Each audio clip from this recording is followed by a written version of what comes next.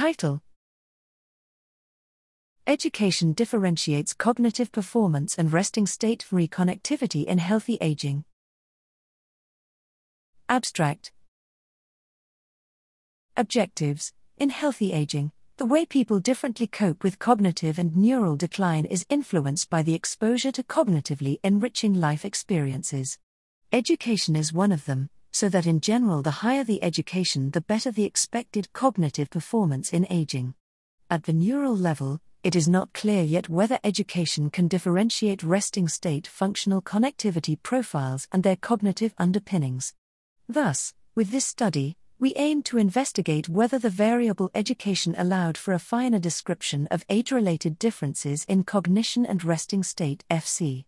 Methods. We analyzed in 197 healthy individuals, 137 young adults aged 20 to 35, and 60 older adults aged 55 to 80 from the publicly available Lemon database, a pool of cognitive and neural variables, derived from magnetic resonance imaging, in relation to education. Firstly, we assessed age-related differences, by comparing young and older adults. Then, we investigated the possible role of education in outlining such differences, by splitting the group of older adults based on their education.